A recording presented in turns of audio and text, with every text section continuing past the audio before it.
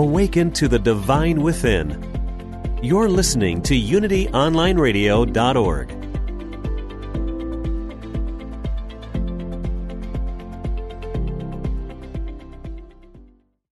The content of this radio show is not intended to be a substitute for professional medical advice, diagnosis, or treatment. Always seek the advice of your physician or other qualified health professional with any questions you may have regarding a medical condition.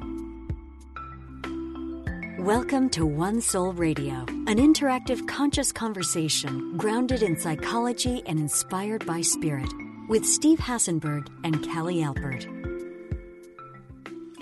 Welcome, friends, to One Soul Radio. Can I still say Happy New Year a little bit longer? Yeah, go for it. All right. So welcome and Happy New Year. Welcome to One Soul Radio here on Unity Online Radio. This is a show for you and by you, a virtual community creating conscious conversation and the opportunity to have a place to delve a little deeper in life than you may do on your own. We are here to offer you a unique perspective from both worlds at the same time, the world of psychology, the world of spirit. My name is Callie Alpert. I'm getting past a little bit of a bug here, so I sound a little different today, but feeling okay with my dear friend and co-host, spiritual psychotherapist, Steve Hassenberg. Well, you sound like Greta Garbo. Oh, you said that last week. I thought maybe I had graduated to something. I don't know who. Did she have a sexy voice? I mean, it was my parents used to love Greta Garbo. Yeah. And they said they always loved her voice because it was deep and foggy. All right, well, this is pure affect. Mine is, I do have my radio voice where I try to turn it on a little bit, but this is a whole other level. So, so today we are talking about the beauty of sensitivity. As two very sensitive souls that Steve and I are, as are many of our beloved people around us and on this universe, we wanted to focus on the beauty of sensitivity. So I ask you all, how many times were you celebrated as a kid for having a stiff upper lip or not shedding tears? Perhaps you were told you were too sensitive and instead you built a protective seal around every deep feeling you had. Well, it's time to shake up that mindset because being sensitive and having the courage to live into it fully is a beautiful thing in our humble opinion and requires a lot of bravery. So today we're going to share our own deep sensitivities, the pain, the sorrow, the joy it's brought us. We're going to talk about vulnerability as it has a relationship, obviously, with sensitivity. Discuss the various shades of living as a sensitive person, and because there is a spectrum of sensitivity, and offer some tips to help you harness your sensitivity to help accelerate your personal growth. So it seems that historically, the concept of sensitivity and vulnerability have been looked at as a weakness, not a strength. It's especially for men, boys don't cry. We celebrate resilience, even, we celebrate being strong. We still celebrate moving past things and having a thick skin. I know in my family that was always, as much as we grew up with a lot of sensitivity, at least from the three women in the house, and that was, the emotionality was welcome to some degree. There was also always you get past this quickly and you let things roll off your shoulders, and that was celebrated. So I think it often offers mixed messages when we're talking about sensitivity. Now, what about you, Mr. Sensitive? Mr. Sensitive. I think I was born sensitive. Yeah. And then I had to adapt to my environment. Mm-hmm. And the adaptation was keep growing a thick skin. Mm-hmm. Yes. Because it's too scary in this place. I don't fit here. The stork brought me to the wrong neighborhood. Mm-hmm. And I could never feel, it was very hard for me to feel comfortable in my own home, because there was a lot of screaming and yelling and rage and all that stuff was going on. And so you have to build a thick skin. Mm-hmm. And so, were you encouraged to, or it was just a reflexive, intuitive thing because you were trying to stay alive, right? It was pure necessity. Mm-hmm. Nobody ever told me to be sensitive or not sensitive. Right. I think my mother rewarded me for my sensitivity for all through my life. And my father criticized me for my sensitivity all through my life. I think that's called schizophrenia. Right, exactly. Well, as you know, and as we've shared on the show, we have a lot of commonality in the households. There are beloved New Jersey households that we grew up in, not knowing each other back then. Same with me. So much arguing and fighting and psychological and emotional trauma and mental illness and all kinds of things I didn't even have words for then. But when you're a sensitive being and you're just trying to stay alive, you have no idea at that time the degree to which your defense mechanisms are developing and the relationship you're forming or not forming with your sensitivity. I do want to say, as I see our a few calls collecting already on hold for us, that if you'd like to join the conversation, please give us a call. You can share your sensitivities, vulnerabilities, lack thereof with us at 816-251-3555. And we're going to get to our callers momentarily. We'll start the conversation. So please join us. I'm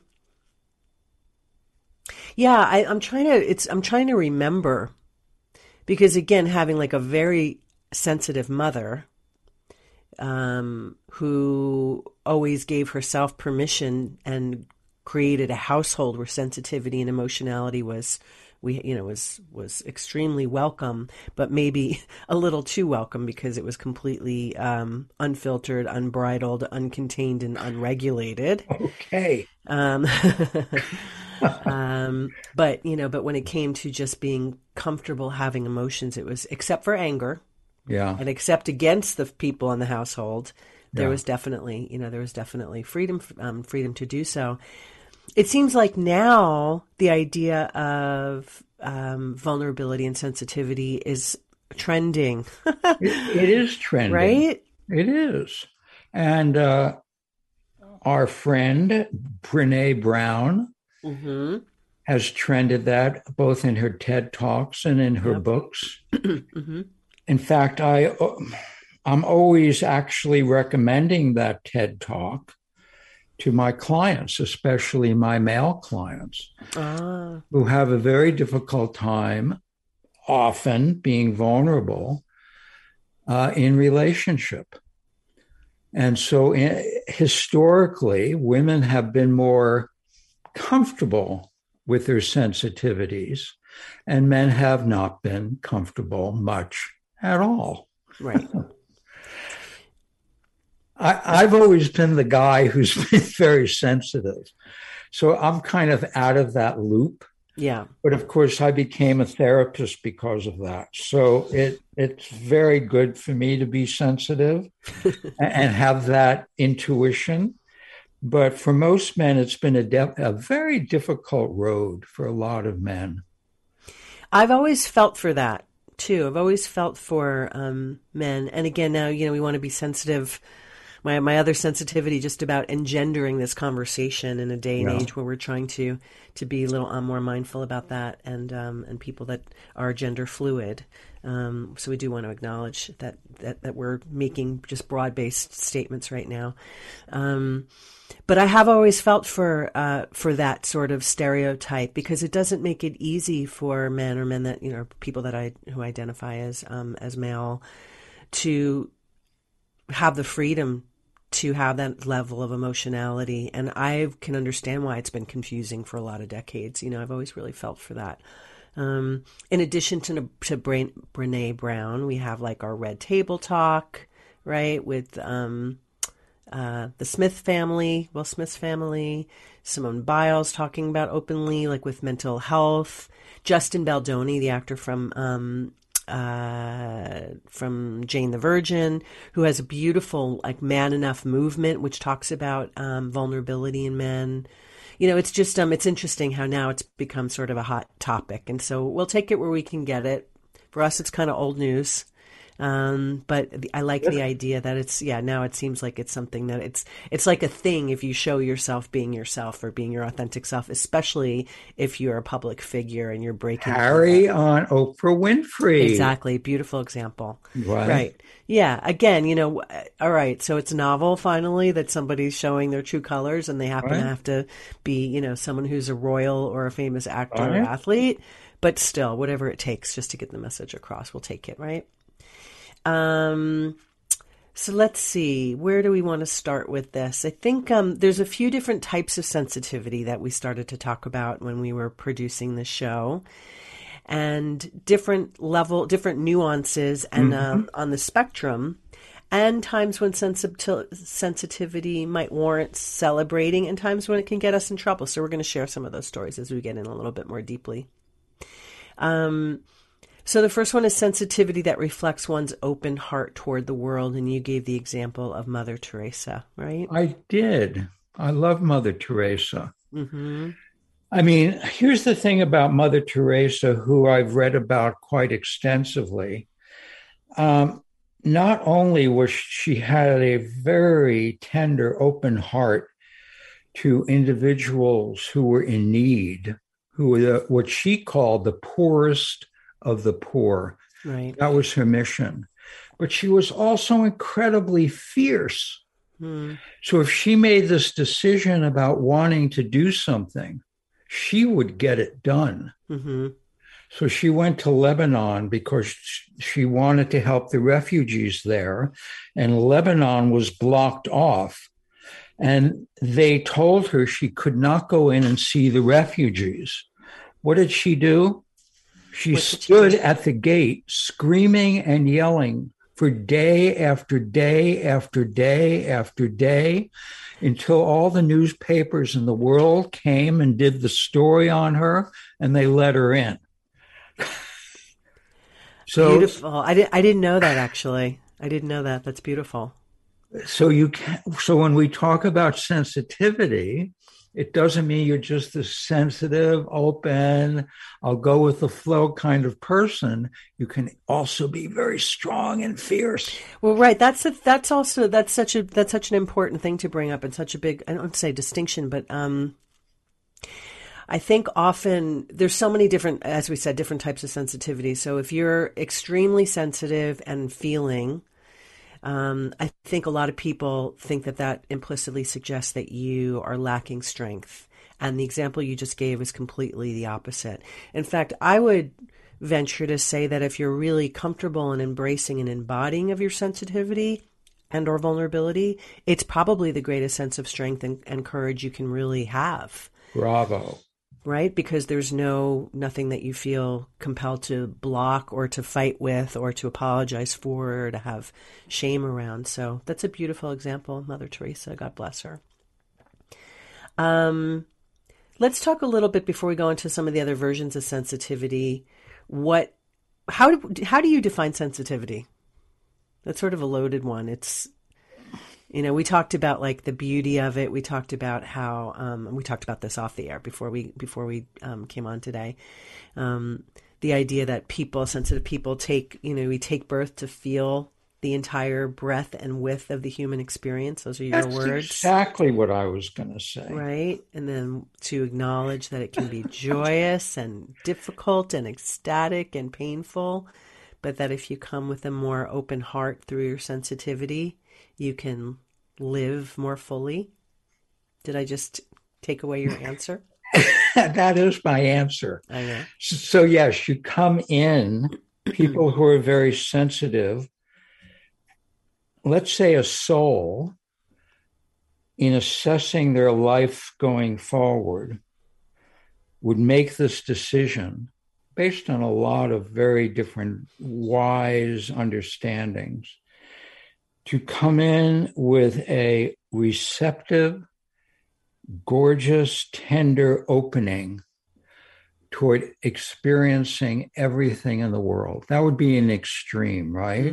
Yes, and very bold. Knowing full well that openness and receptivity, which you and I can talk about from our own experiences, brings with it the kind of crushing at times, the crushing blows that life offers.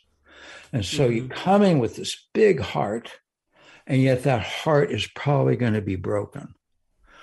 And then you have to come back to that beautiful big heart, and then it's going to be broken. And this is kind of the journey of the sensitive soul. And trying to deal with the hardening, the scabs and the hardening that happen as a reaction to having our hearts broken, and then finding a way, ultimately, hopefully, to have that pendulum swing toward the middle so you don't get so worn down by the ills and pains of being open and receptive and sensitive that you lose it, that the opposite happens and you get too hardened, and too defended against it. And that happens to a lot of people. It does, to all of us at some point or another, but to different degrees, right? Back to Hemingway. Oh, now, please. I love me some Ernest. So Hemingway, which we've said before, his quote is, "The world breaks everyone, but some become stronger in the broken places." Gorgeous. Beautiful. And so true. Right? Yeah. So let's talk about the sensitivity that gets us into trouble. Now, when I say it this way, I'm talking about, well, there's a few different ways I'm talking about it. In all kinds of ways, sensitivity's gotten me into trouble. One is when it's sort of the ability to read a room.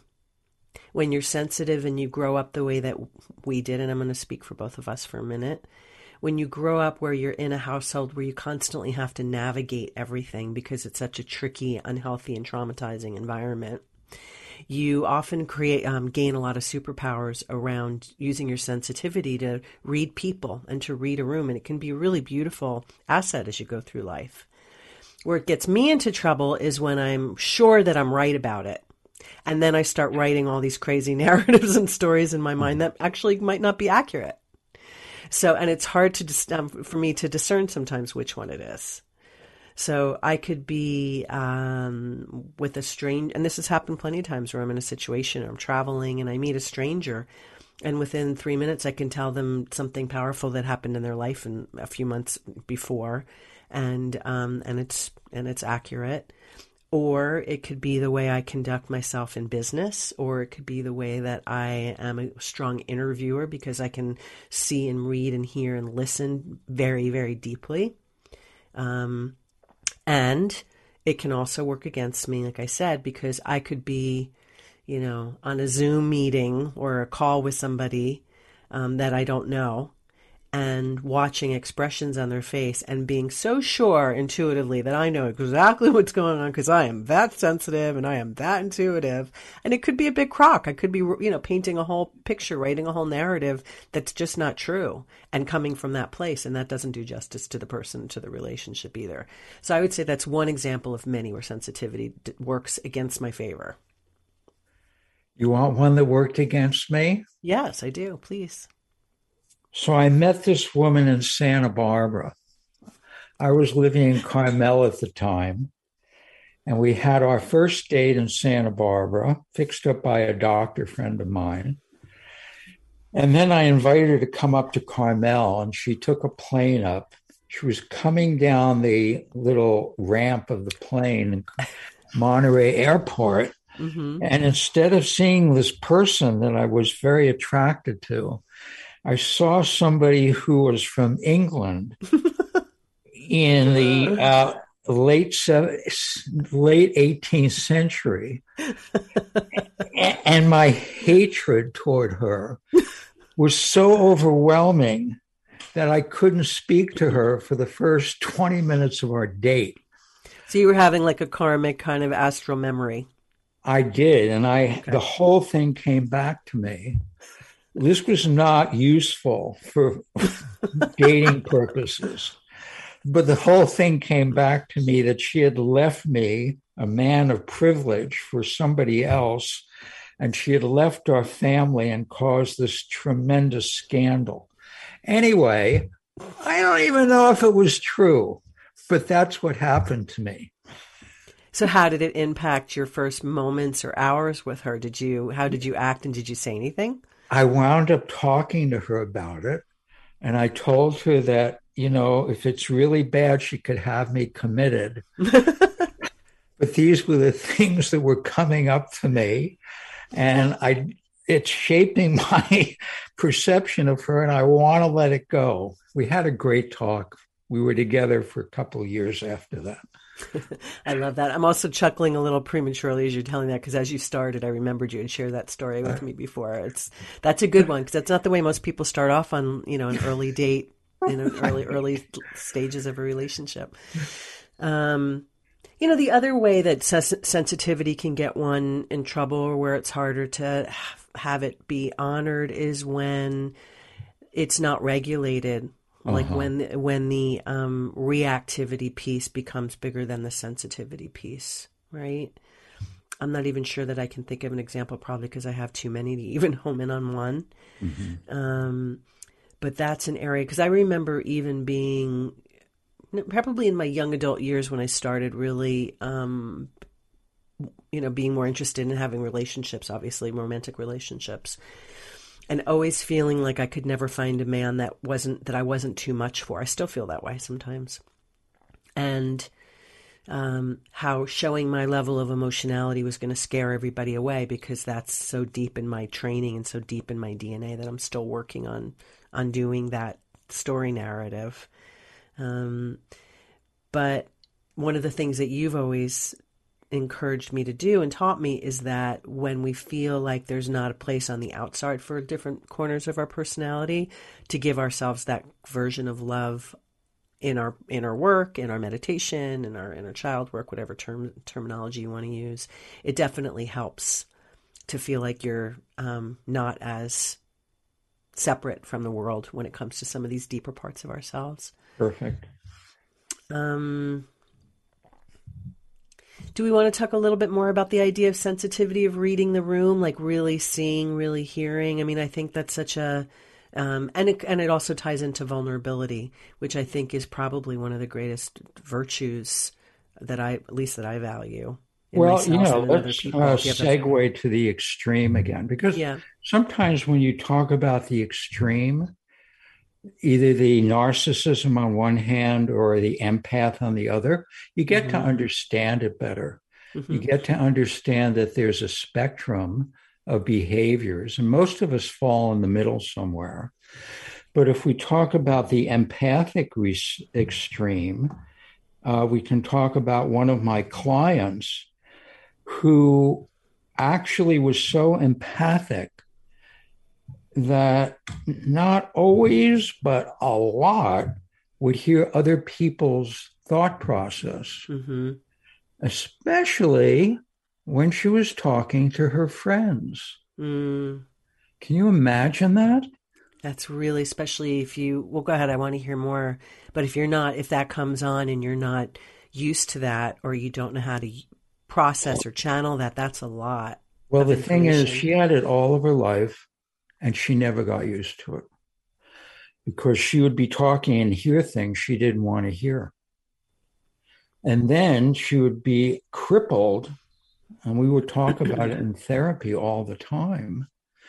She'd be crippled about what she heard people thinking about her and not knowing how to respond to them, and then going off into all kinds of narratives.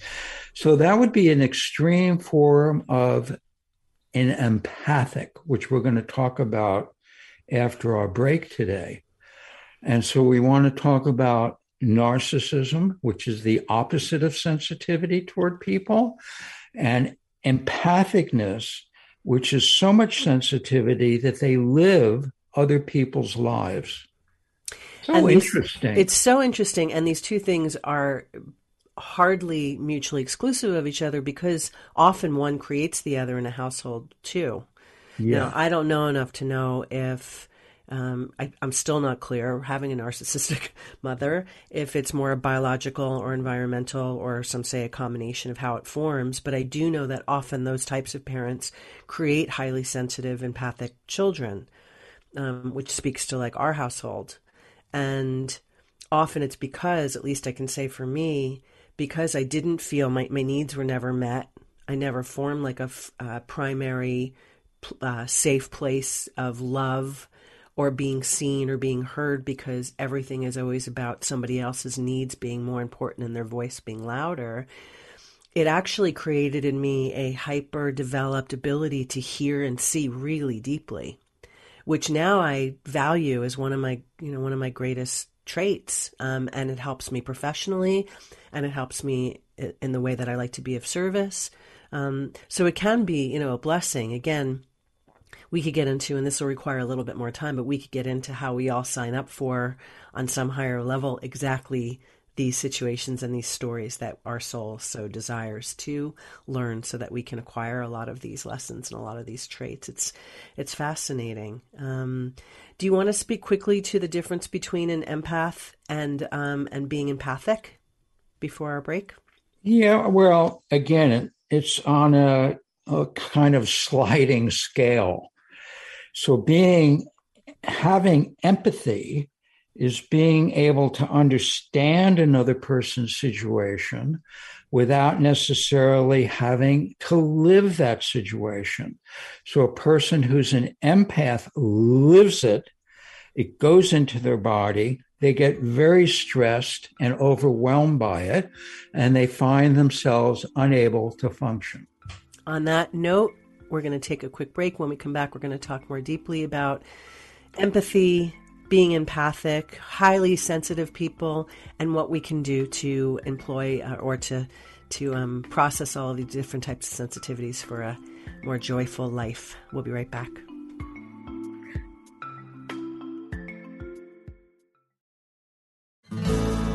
All are welcome here. You're listening to UnityOnlineRadio.org, the voice of an awakening world.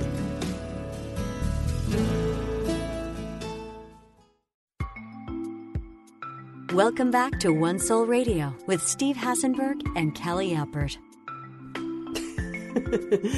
Welcome back, everybody, to One Soul Radio here on Unity Online Radio. I'm Callie Alpert.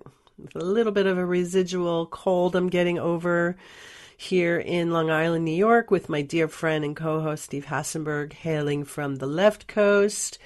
And we're having a little chuckle because our beloved engineer, Jeff, who keeps the machine running behind the scenes, but you don't usually hear him, just said something very funny that I really can't even share, but made us laugh. Okay. So thank you for that, Jeff. So we're talking about sensitivity, the beauty of sensitivity. We were just talking about the difference between being empathic and being an empath, and the subtle and not so subtle distinctions between the two. Let's talk a little bit about the idea of the HSP, the highly sensitive person. Was this a term that somebody put on the map? Oh, yeah. Can you talk about that a little bit before we get into what it means? I have no idea who that was. Okay, I wasn't sure because I have to look it up. I don't. It's, as a matter of fact, I was going to look it up and I didn't. But we should find out. Yeah, we'll do that. We'll have highly sensitive person. Yes, it's a proper. So I didn't know this term was an official thing. Well, yeah. What? Well, the thing Not is, an official thing? As time goes by, mm-hmm. what happens in the field of psychology is that there are more and more syndromes that are recognized and then sometimes diagnosed, okay? Mm-hmm. Mm-hmm. So if you started a long time ago with Sigmund Freud, there'd be one or a few things like hysteria, depression, and anxiety. But this kind of landscape of all kinds of issues that people have is relatively new. Last 30 years, right? So highly sensitive people come in that category. So there are enough people with these particular problems, and they make a category for it. People write books about it. You read a self-help book. Oh my God, I'm one of these people. I should have known this my whole life. And so this is how it develops. That's how people self-diagnose with all kinds of things. Yeah, and sometimes maybe a little overly diagnosed or a little overly named or overly labeled, but that's another show, right? So what I learned about the highly sensitive people, and I have a few in my life, is that, and I'm not speaking now from a clinical perspective, I'm speaking just from an experiential one, is that there's a very specific constitution, almost like a physiological and central nervous system related constitution, that makes them especially, I was going to say highly sensitized really quickly to all the stimulation in the world, whether it's a person's energy, whether it's noise or lights. I mean, I'm generalizing. I'm going to back up for a second. I have crazy sensitivities that are very neurotic.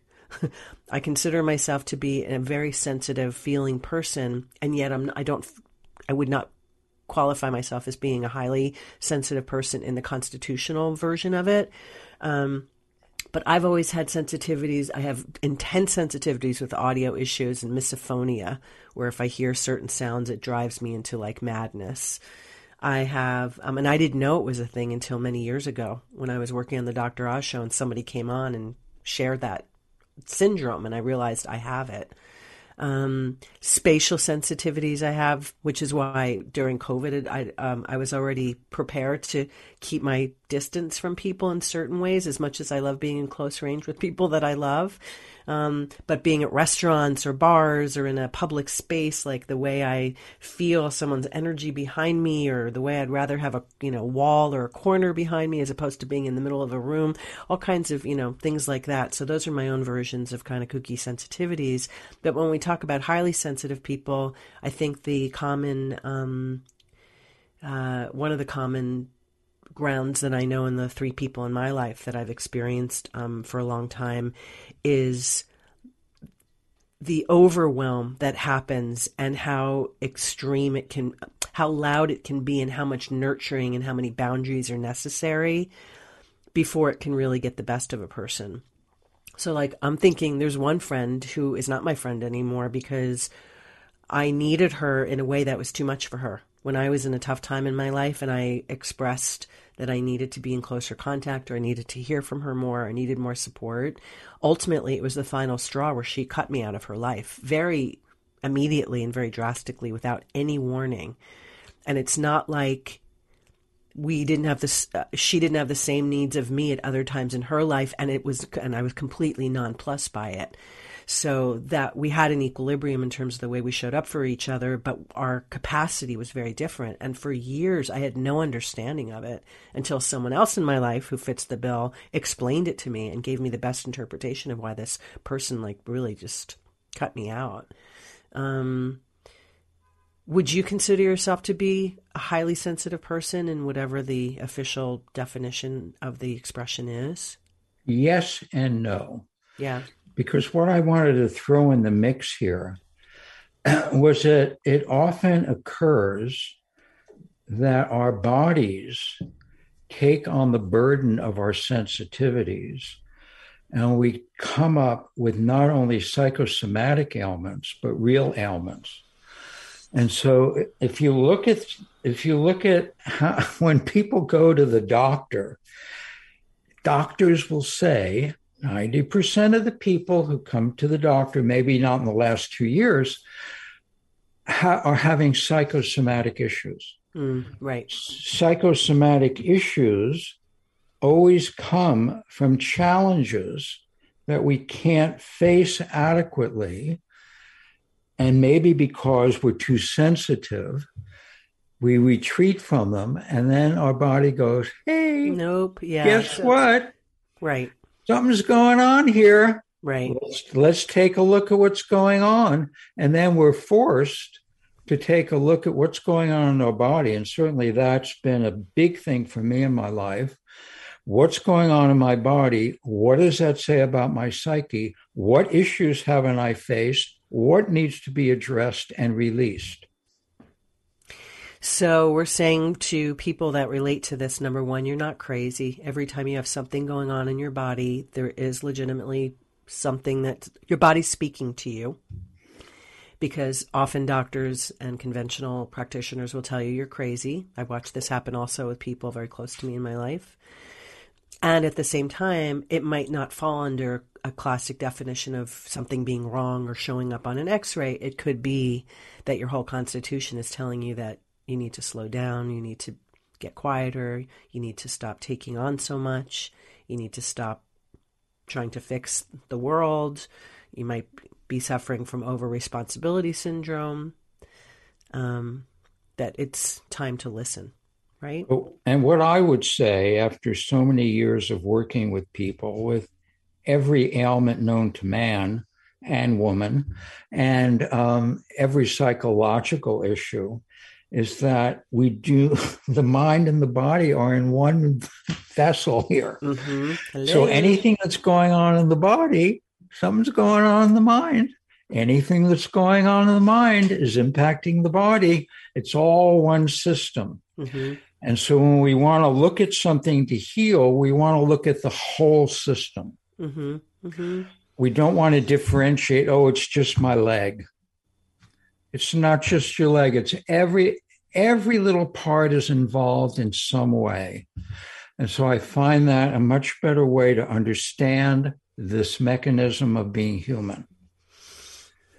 Which is why modalities like integrative medicine and functional medicine are so imperative to modern society to help people. And for anyone, I'm going to give my sister a shout out for anybody who's looking for that resource. wellhumans.com. She is genius in this area if anybody needs help.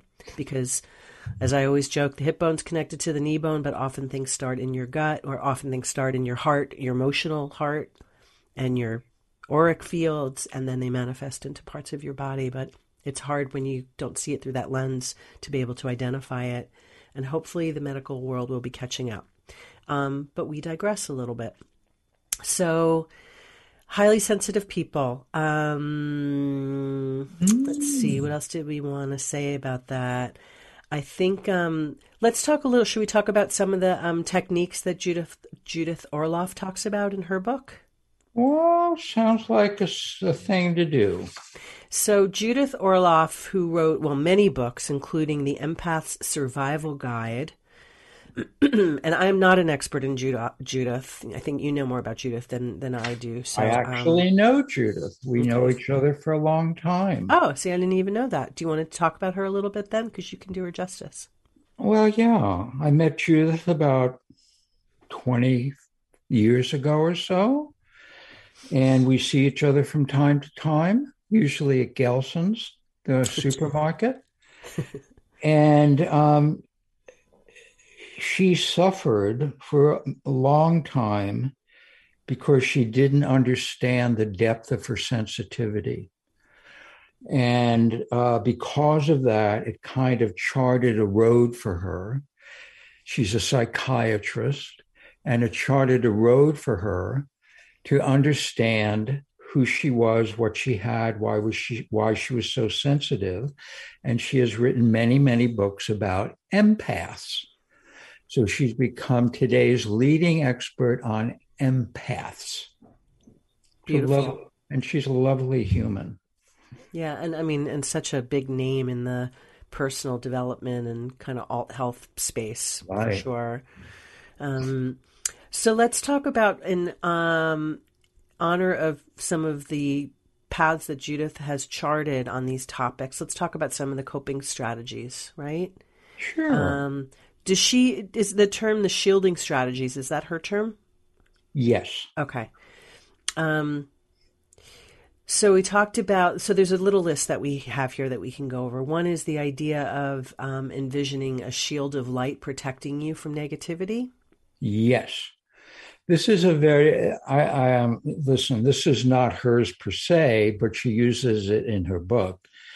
It's something that metaphysicians have talked about for a long time. And so the idea is that when you're in a situation and you're feeling overwhelmed by the person you're with, you put a shield of light in front of you. And that shield of light actually rebounds their energy back to them. I love that. We'll talk about something similar to that in one of our action steps today as well. Secondly, spending time in nature, which we talk a lot about because it's such great medicine, and it's free, and it's global, and it's universal. And now, again, it's become a little bit, what is it, forest bathing, becoming more medicinal. They're doing more research on that, right? But the idea of being barefoot, standing barefoot in the sand or in the woods, or I think about, this is funny, I'm just thinking about in my old neighborhood in New Jersey, there's this beautiful, it's a Korean day spa, this mega gorgeous place that opened up well before COVID when I was able to go. And one of the things they have on the top floor and the roof, among many beautiful soaking pools, is a little wading pool with different textures of stones and pebbles just for you to walk on for grounding, as a way to kind of massage your feet and get you grounded. Sort of beautiful. Popped into my mind. But, I have friends that literally hug trees. I joke that I hug trees, and sometimes I do, just the energy, but I often, I can't live without nature. I mean, I need to do it several times a week or I feel differently. Trees hug me. Right? As I'm walking through, they reach out and they grab me. It happens to me a lot. I love that. And we are part of nature.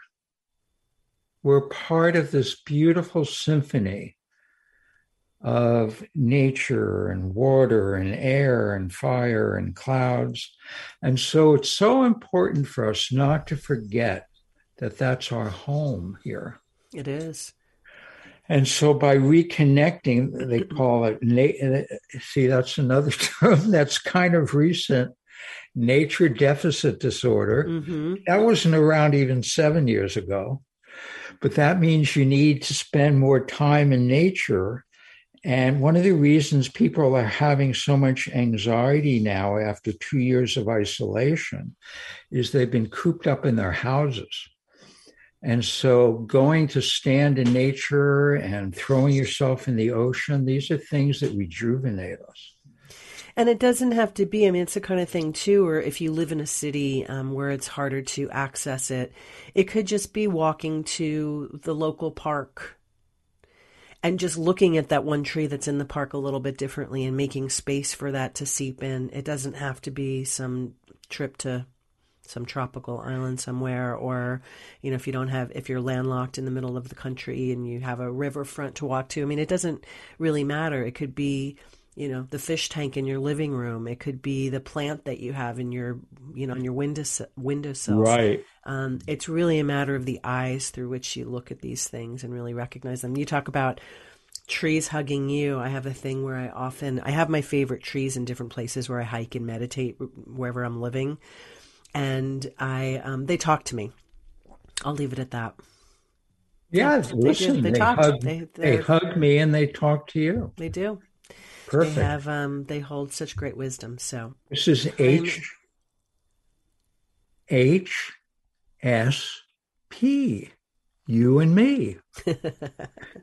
Well, again, I don't, compared to other people that I know that fit, and I've actually changed as well, because in the last few years, and especially it's come and gone, but I've had some harder times and chapters that have really stretched me really, really thinly, where it did impact what is typically a very hardy central nervous system that I have, where I started getting more highly sensitized more quickly in situations that might not have done the same thing to me a year or 2 or 5 earlier. So this is also a fluid thing too. It doesn't necessarily, sometimes it has to do with where your constitution is, where your health is, where your circumstances are. So it's not just a unilateral kind of definition, right? Now, Jeff did send us the person who coined the term highly sensitive person, and her name is Elaine Aron. Thank you, Jeff. You're hired. Anything else to share so we can give Elaine the proper shout out? No, I don't have her info. Okay. All right. We'll have to do a little follow up, but that's helpful. Elaine Aron. Yep. Yep. Okay. So speaking of that, the highly sensitive person or having highly sensitive personality, being a highly sensitive person, this is my brain fog talking, can also cause adrenal fatigue often. I've seen it before my own eyes happen. I've felt it. You've experienced it, yeah. Right? So very basic things like eating well, exercising, meditating, getting enough rest. My sister always uses the expression sleep hygiene or like free healing. You know, people talk about sleep. It's such an obvious bandied about thing, but really the value of getting to bed at a reasonable hour consistently without putting extra sugar and alcohol and food into your system before you so that your body can do what it's meant to do is tremendously helpful for all of us, and especially if you're someone who's prone to being more highly sensitive. And when you don't get to good sleep, you in a few days become a very highly sensitive person toward the negative. Yeah, it's true. It happens to me because I don't like to do it anymore, but I can function without without a lot of sleep. Or at least I used to be able to. That's what had always known myself as. And then what would happen is the next day I would be, or 2 days later, extremely shaky and anxious, and my negative narratives would magnify. And yeah, it's definitely not good for the soul. And it's something simple and it's something free, right? Next, pardon me, eliminate energy vampires. Try to get rid of those toxic people. Steve's making funny toxic faces. If you can't set very clear boundaries, then try to limit your interactions. Yes. I don't even know where to start on this one. Yes. It's difficult. First of all, it's okay to begin to recognize that things don't feel good. I'm on a kick with that with myself right now in ways that I've never, even in a just deepening of my truth with myself. Does this feel good? Does this situation feel good? Does this person feel good? What does my body feel like before I have XYZ interaction? You know? The number one thing is to identify it and give yourself permission, because often in our lives we go through things making excuses. Something is based on history. Something's based on convenience. Someone's a member of our family. We can't get rid of them. You know, it's okay, number one, to put the toxic label, the energy vampire label on a situation or a person, and then figure out how to give yourself permission to have less exposure to it. It's not easy. And I just want to go talk about the corollary, which is sometimes we're in toxic situations that are important. Again, it's a very individual thing, but can be important as ways to look at the issues inside of ourselves. Right. And attempt to work these out with the other individual. So we're not suggesting that if we label somebody toxic, there's not something in it for us. Right. There's always something in it for us. Sometimes setting very clear boundaries, sometimes working on something inside emotionally that can be resolved. There are many options involved. So when people say, oh, I'm always inviting the wrong person to my life romantically, or I can't seem to get rid of people that suck my energy dry, what you're saying is that is an opportunity to look at these patterns and realize they are there to serve you and to catalyze you to recognize deeper patterns in yourself that need a little extra loving and a little extra attention. That could be a whole show. Which one? The reframe? both the or the reframe toxic people and how we create situations which we can't stand. Yes, I like that title. Next, before we get to our action steps, is to determine your personal boundaries, which sort of plays off of the last one. Find out, make sure you're honest with yourself. What feels good, what doesn't feel good to you? How do you want to show up every day in the world? How do you want to feel? And just pay more attention, be more mindful of your personal boundaries. And finally, take time for yourself, whether that's in silence, whether that's with your dog, whether that's sitting under a tree, whether that's meditating, whether that's escaping a loud and crazy household. You are nothing for other people if you are not there for yourself, right? So every time we feel like we don't have a choice, we have to figure out how to find one. So let's talk about our action steps finally. In honor of our beloved, sensitive, and vulnerable people out there.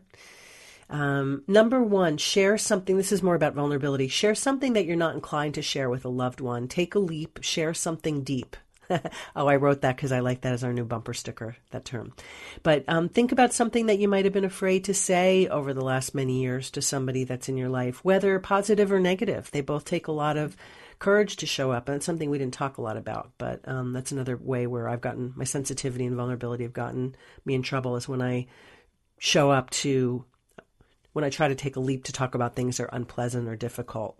That doesn't go well a lot of the time. So try it because it's another badge of courage, right? It's a badge of courage to try to foster more belief system in yourself and what your truths are. And for a lot of people, saying something positive is harder than saying something negative. Right. Good point. So for those listeners, give it a shot.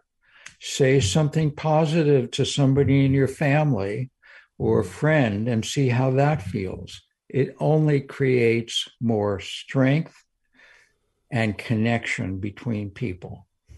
Beautiful point. Thank you for that.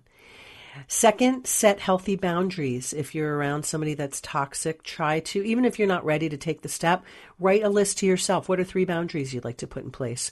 Whether it's limiting your time, limiting your level, the degree to which you communicate with them, or the help that you give them, whatever it might be. Just start by giving it a little bit of attention. And finally, if you're sensitive, highly sensitive, and you need a new coping strategy, imagine the next time you're with somebody where you feel like it could be a little bit overwhelming for you. Imagine you're holding a mirror, a 2-sided mirror, and that everything that you're saying to that person is being reflected back to them, and everything that they're saying to you is being reflected to you. Did I get that right? Yes. Okay. And it's a really interesting exercise in sort of, again, reining in all of our feelings and our words and the way things impact us. So with that, we want to thank everybody for joining us. You always mean so much to us. We're excited about 2022. We've got some new ideas and concepts and projects cooking, which we will keep you apprised of. If you want to find us on Instagram, we're at One Soul Radio, Facebook, One Soul Radio Podcast. Please engage with us. Next week, we're launching another new series, care of Steve's series brain, Self-Help and Spiritual Legends. And we're going to start with the inimitable and amazing Louise Hay. Looking forward. Have a good week, everybody. Bye, all.